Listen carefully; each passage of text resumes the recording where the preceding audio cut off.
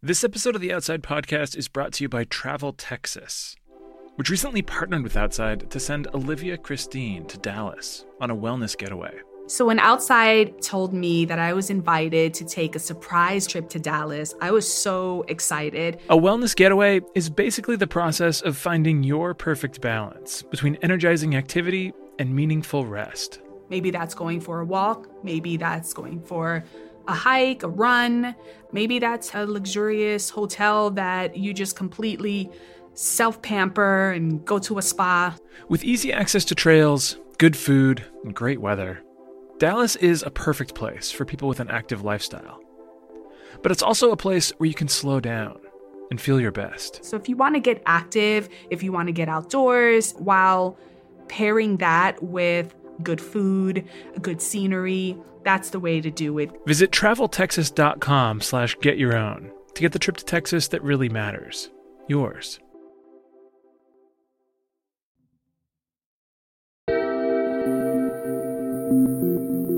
From Outside Magazine, this is the Outside Podcast.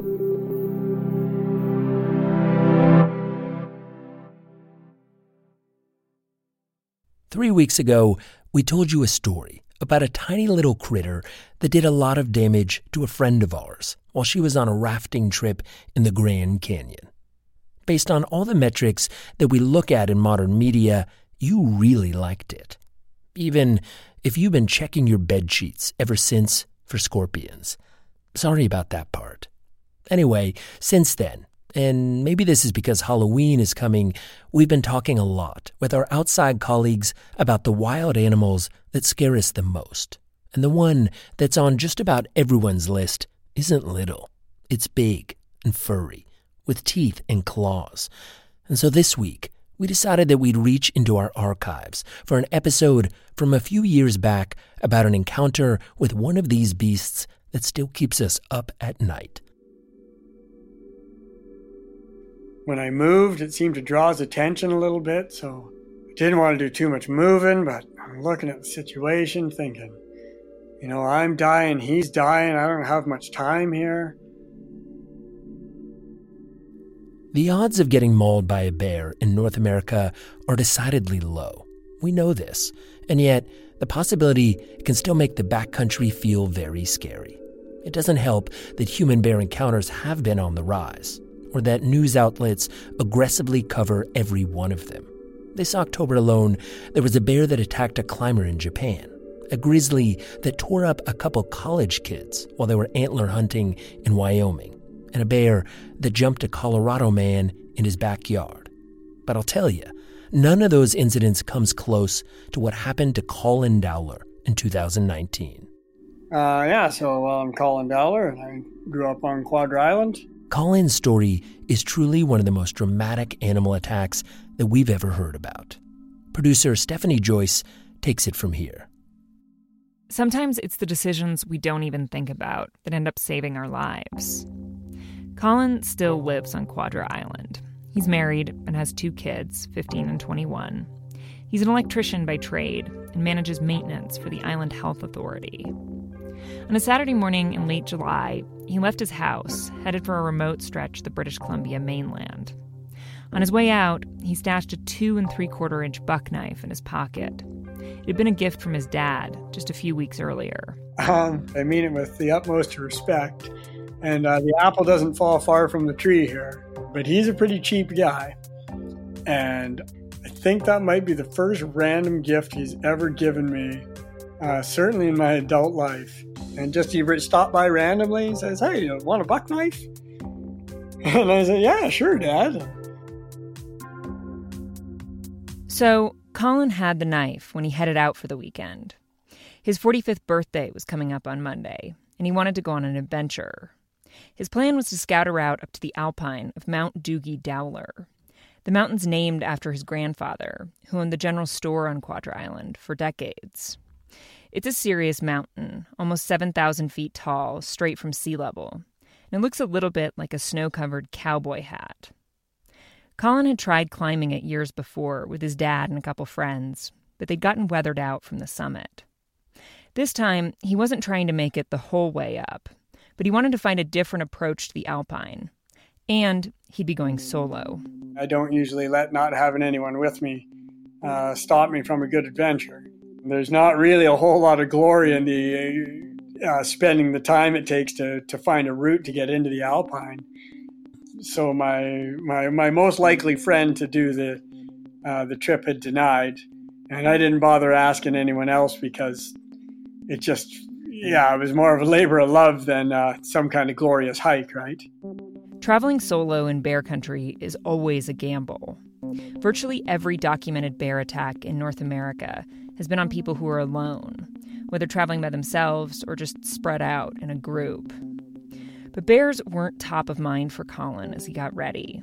He was more focused on the risk of falling or getting lost. There are no towns anywhere near Mount Dowler, but there is a logging camp about 10 miles away, down a valley. Colin figured he could boat over to the camp, then ride his mountain bike up a logging road before setting out on foot. So he threw his mountain bike onto his boat and motored the 15 miles from Quadra over to the camp. When he got there wasn't anyone around except the camp cook, who offered to drive him a ways up toward the mountain so he wouldn't have to bike so far. Which is pretty typical of logging camps, right? They're pretty good to the odd time when locals pop by to, see the sights. After getting dropped off, Colin ditched his bike on the side of the road and started uphill. He was walking through tight brush. I couldn't always see my feet in front of me. It wasn't long before he ran into bear sign, some elderberry bushes that had clearly been pulled over by a large animal. I've got enough bear awareness to know that, you don't run from a bear, you don't sneak up on them. So when I'm starting to see bear sign and whatnot, I typically, just try to be noisy, and I might, talk to myself or make some sort of, goofy rhymes or something. And, I'll not yell, but loudly say, "Hey, bear." Colin was carrying bear spray too, but he didn't really expect to need it. His previous run-ins with bears had been entirely civil, and most of the time, he just didn't see them at all. Which is pretty typical if you're making noise in the backcountry. For the most part, bears want to avoid us as much as we want to avoid them. Maybe because he was making noise, Colin didn't see any bears on his way up the mountain, despite the bear sign. He camped overnight up in the Alpine, and then having done the scouting he wanted to do, headed back down to the road in the morning. So I made it through all of that uneventfully, and found my mountain bike on the side of the road. Once I, got out of the bush, and I got on my mountain bike, and I wasn't really thinking much about bears, and I wasn't being vocal. I was thinking, man, I'm on the logging road. I'm on my home stretch now, and I was kind of getting excited about celebrating my birthday the next day. But I was pedaling away, and I came around a bend, and there, about 100 feet in front of me, was the grizzly bear walking in my direction. Colin stopped his bike. The bear stopped too. And he looked into the bush, and then he, looked back up the road and started walking my way. This is the moment when bear experts would tell you to get out your bear spray. Ideally, it would be somewhere really accessible, but also secure, like a holster on your hip or a chest harness. But Colin had been carrying his in an outside pocket, and somewhere on the way up or down the mountain, he'd lost it. He thought briefly about trying to bike away, but what if the bear chased him?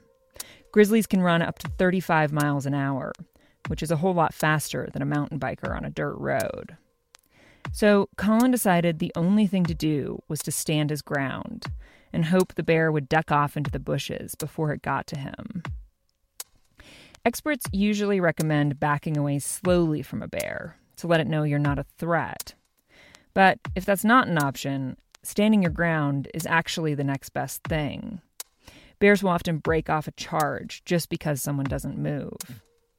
Of course, it's easier to convince yourself that it's a good idea to face down a grizzly if you happen to be holding a gun or a can of bear spray. Colin's best weapon was considerably less confidence-inspiring. I took my pack off and grabbed one of my hiking poles off the pack and extended the pole as if I might be able to use that as some sort of deterrent measure. Then he ended up getting pretty close, so I want to say maybe 20 feet away. And that got me pretty nervous that he hadn't left yet. And pretty sure at this point I'd kind of clammed up, like I wasn't talking to the bear anymore. I probably still should have been. And he just continued walking along, and he got up to, where his head was parallel with my front tire. And as he walked past my bike, it was right about there, he like dipped his head lightly, and then went back to where he would normally held it. Then he dipped his head again. We made a little bit of eye contact, and I looked away because eye contact didn't really seem like something I wanted to do. Then, all of a sudden, the bear was past Colin. And for a second, he thought that was it. The bear was just going to continue on its way down the road. I remember thinking as he was, walking by, thinking, man, this would be cool to be filming this, because I'll have footage of a bear walking just clean by me and carrying on his way. So then he ended up walking by, so his rump was almost just past, or maybe just past my rear tire. And then he did a 180-degree turn, and I hadn't really moved yet. I was just standing with my bicycle between us, my mountain bike, and then started walking towards me, and I started backing up, and I started talking to him at this point for sure, just, basically explaining to him, like, we can just part our ways, right? We don't have to do this. I don't have a problem with you. When talking didn't work, Colin tried to keep the bear at bay with his hiking pole. And when that failed, he threw his backpack at it, hoping the bear might smell food inside and lose interest in him. It didn't.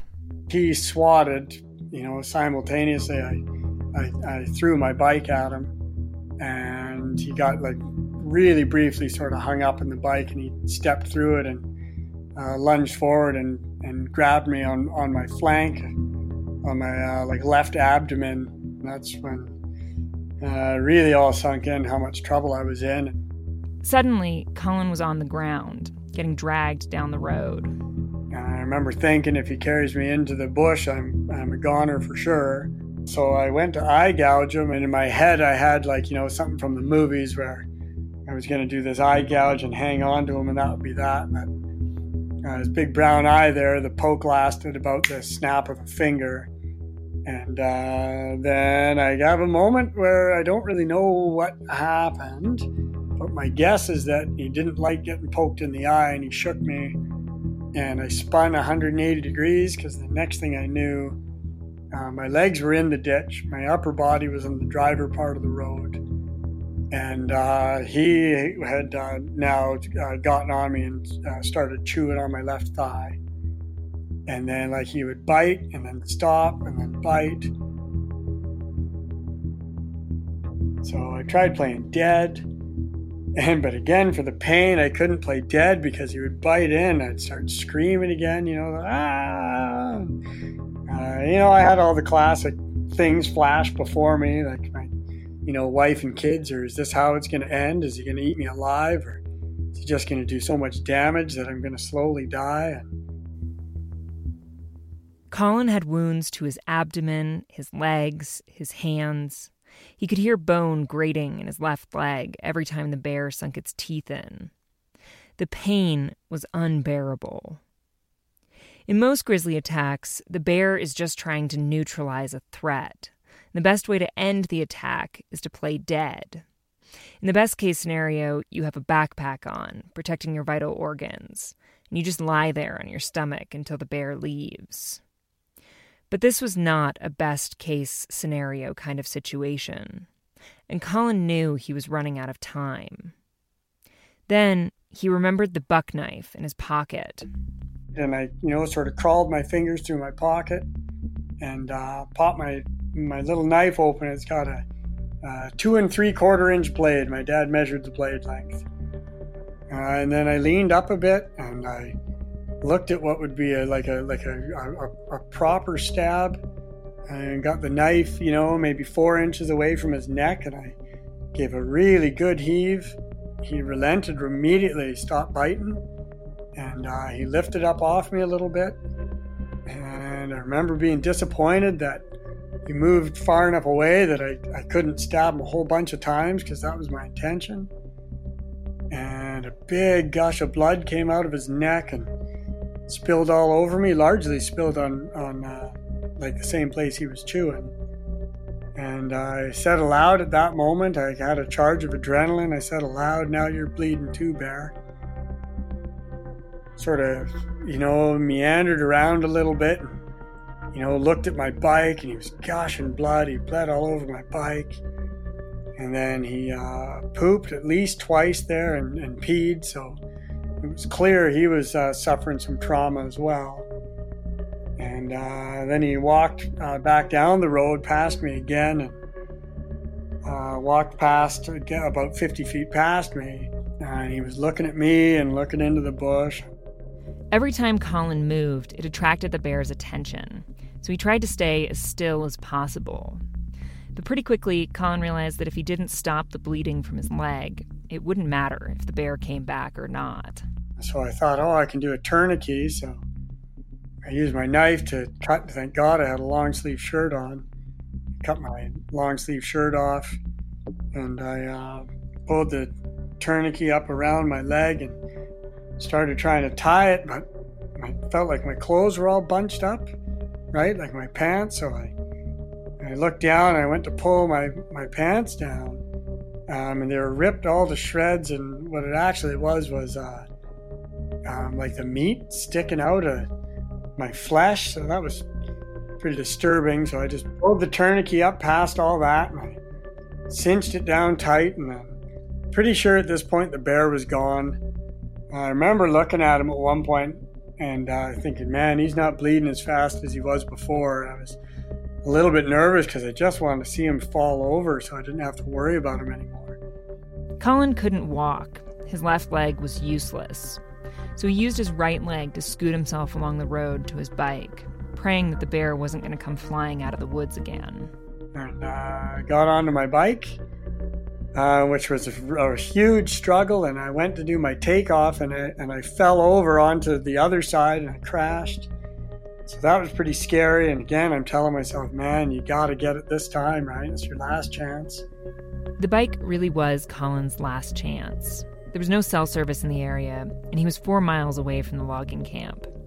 If he couldn't get back on the bike, there was no way out.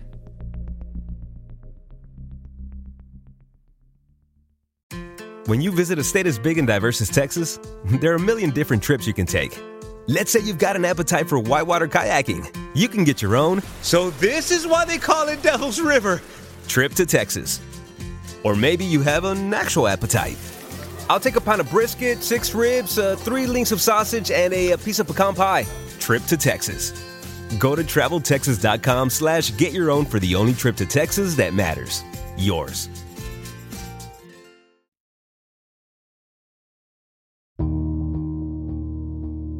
After failing to get onto his bike the first time, Colin lay in the road for a minute, wondering if he had it in him to try again, or if he should just stay there until a logging crew came past.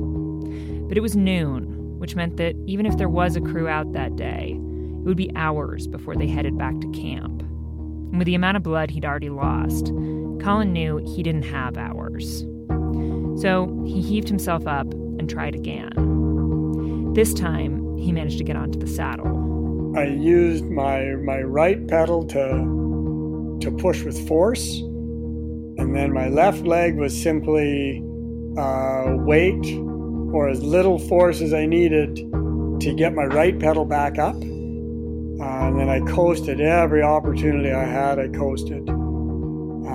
Man, I remember, so there's kilometer markers as you go, and that's why I know I got mauled really close to the 7-kilometer mark. And when I saw the 5-kilometer mark pass, my heart sunk a little. I had the thoughts on my ride back that I might be an amputee when this is all over, but I'm still going to try to make it, right? I didn't think that I was going to make it for sure, because I didn't know how much I had left in me. After the longest ride of his life, Colin finally made it back to the camp. He'd planned to scream for help and hope the camp cook heard him. But it turned out there was an entire logging crew there that day. 5 guys. So I came crashing down into the the stairs to their mess hall. And they had the door open, like the sliding door open with just the screen shut. And I landed my bike like right in between the railings of the 3 or 4 steps to the landing. Then I just yelled, "Help!" And they came out, and it took them a moment to get over the shock of the condition I was in. But then they rallied together and dragged me into the building and saved my life. They got my leg all wrapped up. We got the tourniquet off. And then they would just take turns, like kneeling and putting pressure on the wound on my flank there. That in the words of Vito, they're like official first aid attendant in Camp Cook. He said you could see things you're not supposed to see. The loggers called in a helicopter to fly Colin out. By the time it landed, almost 2 hours had passed since the attack. And despite the crew's best efforts, Colin had lost a lot of blood. They got a couple of IVs going. I don't know exactly what type.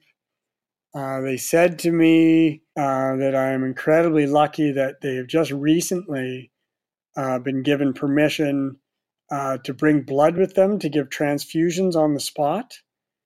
And they gave me 2 units of blood and said that without those units of blood, that my odds would have been very poor of making it back to the hospital alive. By midnight, Colin was in an operating room in Vancouver. His first surgery took 6 hours. A month later, he was still in the hospital, dealing with infected wounds and nerve damage. The day after Colin's attack, conservation officers from the province went out to find and kill the bear. They went to the spot, which they said was pretty freaking obvious where the spot was. And it had rained through the night. It was raining when they got there. But there was still enough blood that they could see where the bear entered the bush. They followed the blood trail into the woods, but after a while, it petered out. So they regrouped and were headed back to the logging road when one of the officers smelled the bear. And there was the bear 12 feet behind them. So he shot the bear and killed it. Well, it was right there the whole time, playing cat and mouse with those guys.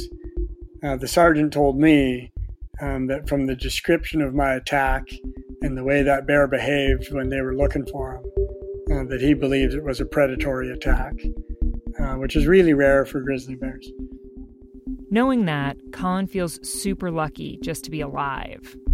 But it's also hard not to think about what he could have done differently. Should I have dropped my bike and backed away? Or would, me leaving my bike there encouraged him to be further curious and continue to pursue me? Or do I get on my bike and try bicycling away? Or does that get him to start chasing me down? I'm not sure that there's a right answer. I just know that I did get mauled. So if I could do it again and I knew the outcome wouldn't be any worse, I would definitely try something different. But man, yeah, I wish I had that pepper spray. That might have helped.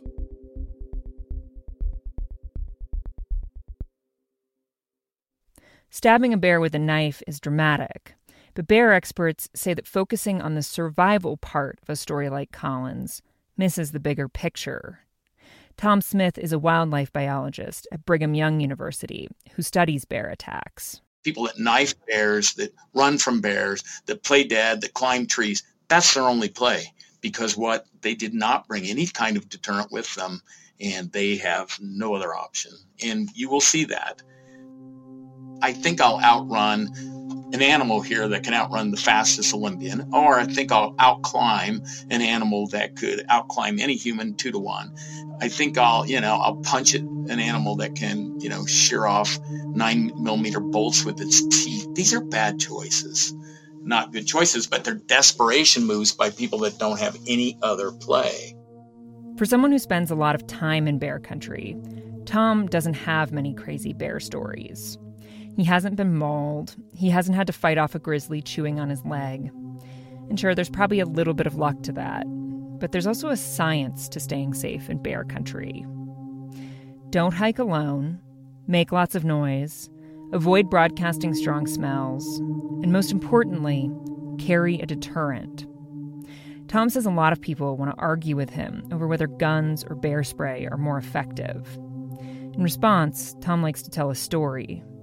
Back in the 70s, when he started frequenting bear country, the only proven deterrent was a gun, which is effective if you have the skill to use it in a life or death situation. When I first came to Alaska in 1979, some people I met, we were all hikers and backcountry people. I was going to take off on my own, and a guy shoved the 45-70 in my hand and said, "Oh, you got to have this." And I said, "Geez, I've never even used that thing." And so he gave me like a 2-minute version, like, here's where, blah, blah, blah. I mean, do you think that's really a good idea? Arming totally naive people in the ways of firearms and sending them out? I don't think so. But there weren't a lot of other options until the mid-'80s, when it occurred to some researchers to try testing pepper spray on bears. Pepper spray had been around since the 60s, but people mostly used it for stray dogs. The researchers tweaked the formula and tried it on bears. Tom first encountered it not long after that, again up in Alaska. I was there to mop up oil from the Exxon Valdez oil spill, and the first time I ever heard of this stuff was when Exxon put bear spray in the hands of their workers on the Katmai coast. And then the stories, the kind of incidents started trickling in that people were turning, 800, 900-pound brown bears with this stuff. Bear spray, unlike a gun, requires very little user skill.